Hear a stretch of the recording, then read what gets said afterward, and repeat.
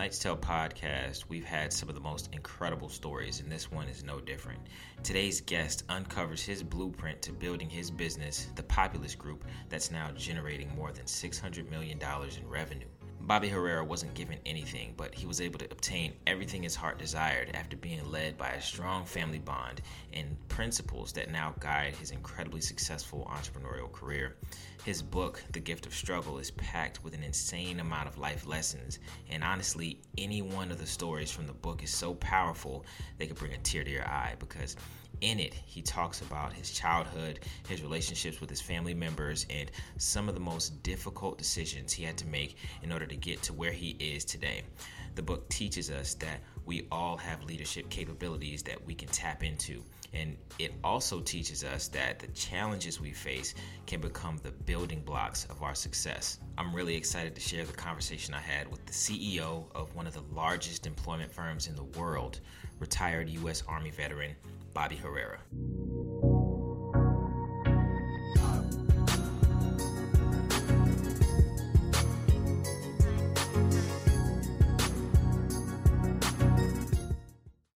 Today we have Bobby Herrera, the CEO of the Populous Group, who is one of the most incredible entrepreneurs, especially in the talent space. And I'm really excited to have him here on the Knight's Tale podcast. Bobby, thank you for being here.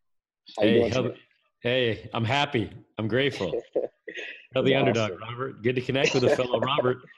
Right, exactly. Always. You know, unlike yourself, I'm only Robert when I'm in trouble, and it's never Bob. I'm not serious enough for Bob, so it's just Bobby. That's awesome. That's awesome. So, you co-founded the Populous Group in 2002, and one of the market leaders in the non-permanent workforce space. Why was it so important for you to write this book, and how has it made you a better business leader? A couple of great questions in there. We were talking offline a little while ago.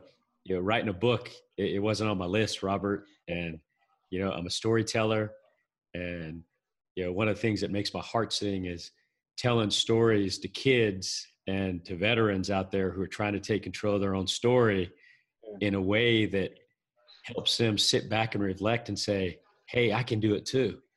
And throughout that journey, I had some people that I have tremendous respect for. They kept tapping me on the shoulder and telling me, hey, you gotta put some of these stories into a book. And I started that journey a couple years ago, and it launched last June. It's been a wonderful experience. It's helping a lot of people. I'm getting so much wonderful insight and feedback from people that are reaching out that it's helping. And how it's helped me personally, throughout that journey.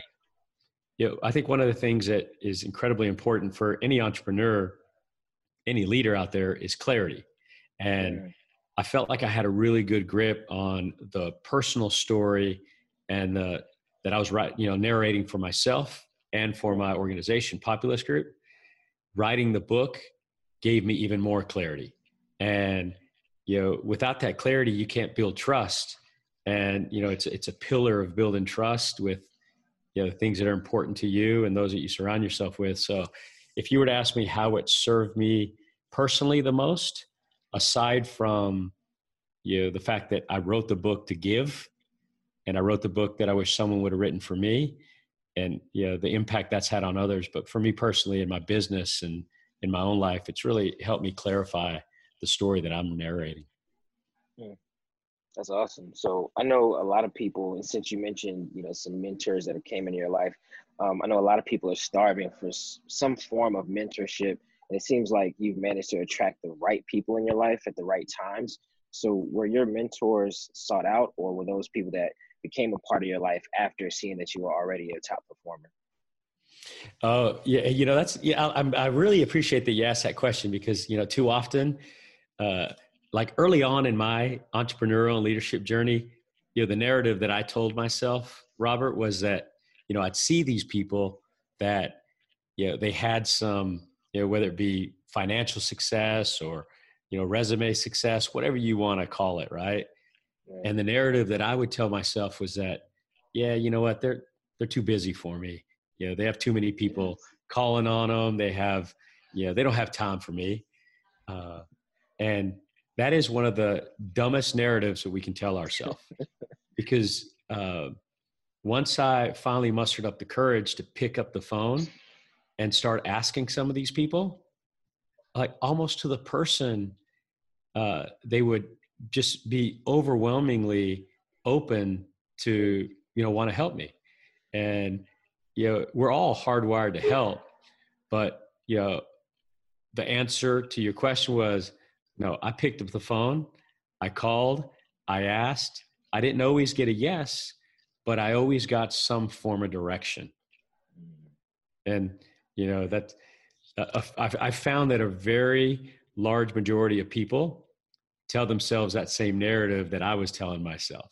It's like, hey, if climbing your own mountain, whatever mountain that is important to you, pick up the phone. Don't send them a text. Don't send them an email. Pick up the phone.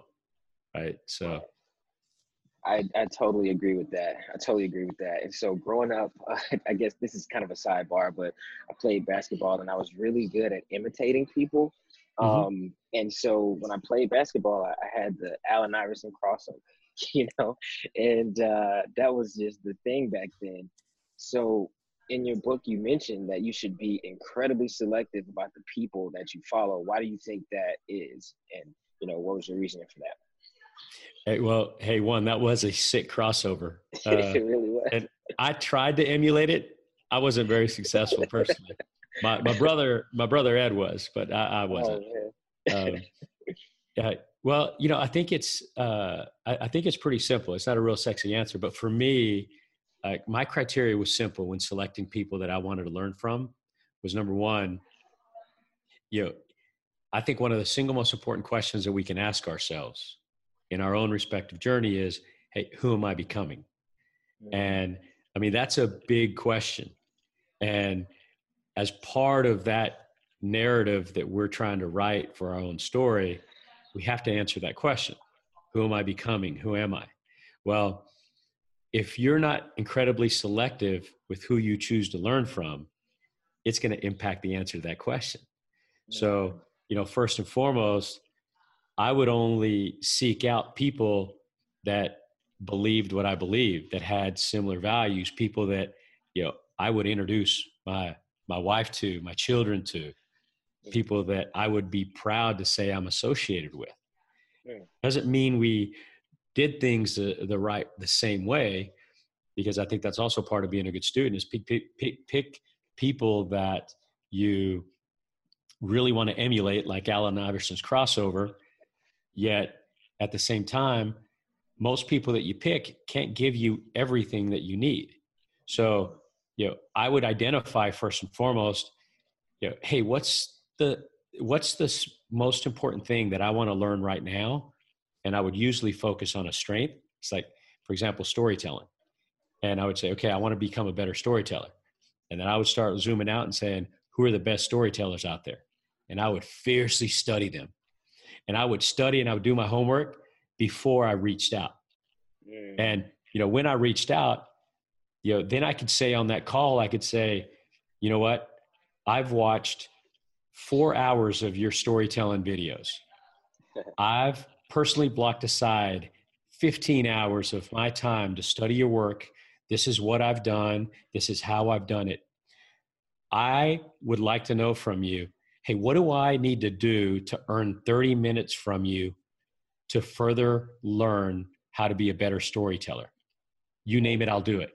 So imagine for a moment someone calls you and says all that, Robert. What are you thinking on the other end of the line? It's time to serve this person. It's time to, be who I say I am. Yeah, right. And, if it was a basketball player, you'd be like, yeah, absolutely. Let's go to the court, right? Exactly. Right. It's like, it makes you want to go right now. Exactly. Like, hey, I'll be on my court in 2 weeks at this time. Meet me there, right? Like, we want to help people that are hustling for themselves. And so I wanted to give a little bit of insight on how I did it, going back to your first question, that you asked me how I picked my mentors and stuff, because a lot of it's all in how we approach people. It's all in the work that we're willing to do. And when someone approaches me, I want to know that they're also going to work just as hard as I'm willing to work for them. Yeah. Yeah, Right. I totally agree. So there seems to be a point in every entrepreneur's life when their minds just expand and they start thinking bigger, and the conversations go from thousands to millions, and that becomes the new normal. You start removing and then you start removing yourself from processes and then insert employees. How did you approach that change, and was it difficult for you? Was it a challenge?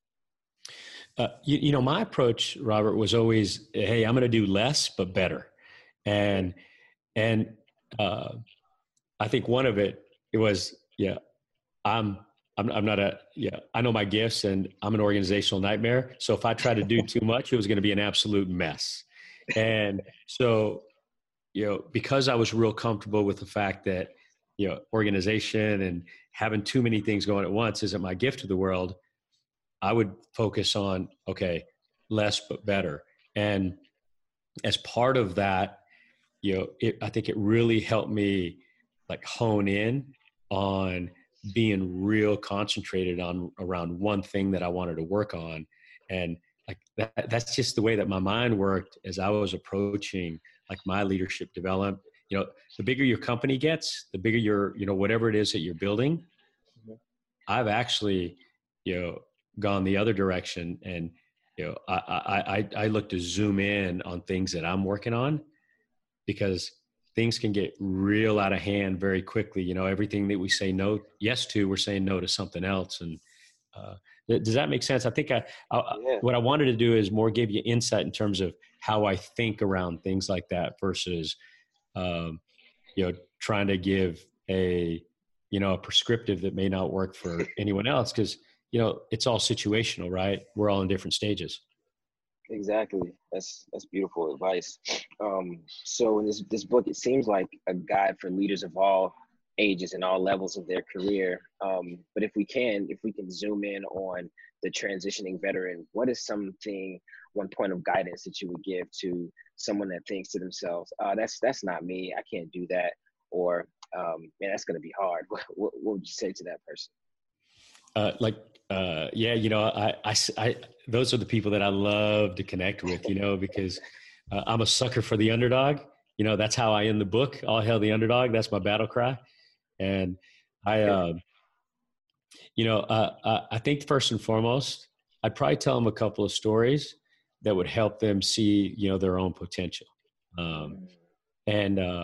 With your permission, maybe I just tell you one of those, and then we can kind of answer the question, right? So I'll tell the bus story, right?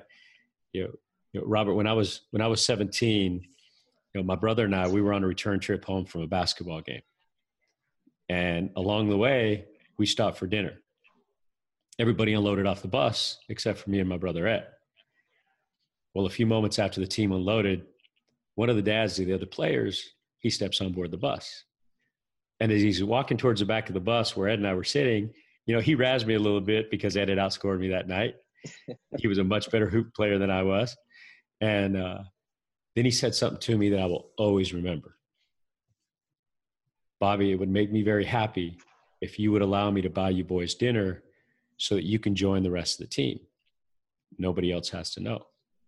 All you have to do to thank me is do the same thing for another great kid just like you on this bus. And to this day, Robert, it's hard for me to explain that wave of gratitude and how I felt in that moment. I remember stepping off that bus, and outside of knowing that I wanted to raise my hand a year from then and join the Army, I had no idea what I wanted to do with my life. I just knew that I wanted my future to look different than my past. I'm one of 13 kids, and struggle had been the only consistent theme in my family story. And, although I had no idea what I was going to do, after that moment, I knew why. I would somehow, some way figure out a way to create something that would allow me to pay forward that kind act to another kid like me who was born on the wrong side of the opportunity divide. So in other words, that moment, it gave me purpose, it gave me identity, it gave me something to believe in, and it helped me understand that, maybe someday my story will matter. And moment, man, it became the invisible force that drove me. Mm. And so I tell you that story for a couple of reasons. I mean, I think it's packed with lessons and humility and kindness, etc. However, I believe that every single one of us, we have a bus story inside of us. You know, we've at some point in time felt socially invisible. And if we look deep inside to one of those pillar moments, one of those marker moments in our life, there's a marker moment in our life where something gave us energy. It's given us something to believe in. And, you know, focus on that moment, focus on the energy that gives you. And you do that, figure out why, you can do whatever the heck you want. And so often when I tell that story to kids and, you know, veterans, et cetera, you know, I'll ask them, hey, tell me the invisible force that drives you. And, you know, take me back to the beginning. Take me back to one act of kindness that someone gave you that helped you see the world differently. And, you know, often I'll get some pretty compelling stories and they'll be like, yeah, that's why, you know, that moment's inside a lot of people. And that moment was inside of me. And there was nothing that was going to stop me from trying to figure out a way to pay forward that kind of act, Robert. Well, yeah, that's such a beautiful story. And honestly, when I read the book, I typically I love audiobooks. So at the time, I didn't necessarily find the audiobook at the time. But then I started reading the actual book, and that story being the first thing that you see on the page, that really just drew me in. And you know, it definitely caused an overflow of emotions at the time, because you're right, everybody does have their own bus story. So I really appreciate you for sharing that. I'm sure that never gets old, right? No, yeah, one, thank you for the kind compliment. And, you know, it's a marker story in my journey. You know, I share it with people. It's just packed with so many wonderful lessons. I mean, you think about that man that stepped on the bus. You know, there was an interesting backstory to that gentleman. You know, he was a real successful businessman in the community, Robert. And, you know, the narrative that I told myself was that, hey, people like him, they don't see kids like me. Yeah. And with one true act of kindness, not only did he show me that I was wrong, but he taught me that one of the most important parts of leadership is seeing and encouraging potential. That was the first time in my life that I felt seen. And I mean, the humility and the wisdom of him to, you know, to ask me to pay it forward to another kid like me, you know, I'm just so grateful that he came on that bus. And, you know, people often ask me, it's like, hey, well, what if he would have asked you differently? Or, you know, what if he would have, you know, wouldn't have said that, you know, what would he have done? And, you know, obviously I don't know, but I was a proud kid and, you know, I might've said no. And, you know, when I think about whether or not I would have figured it out on my own, that's not a real comfortable thought for me, Robert. Yeah. And, you know, so, you know, you never know how one kind act can change a course for a gritty kid who has, you know, a big dream inside. And, you know, he did that for me. That's amazing. Well, Bobby, I really appreciate your time. I know we're short on time, but thank you so much for sharing your story. And I hope to see you for the next book. Hey, hell, the underdog. Let's keep doing some good out there, Robert. And thanks for helping me on your mission, man. Absolutely. Thank you. Talk to you soon.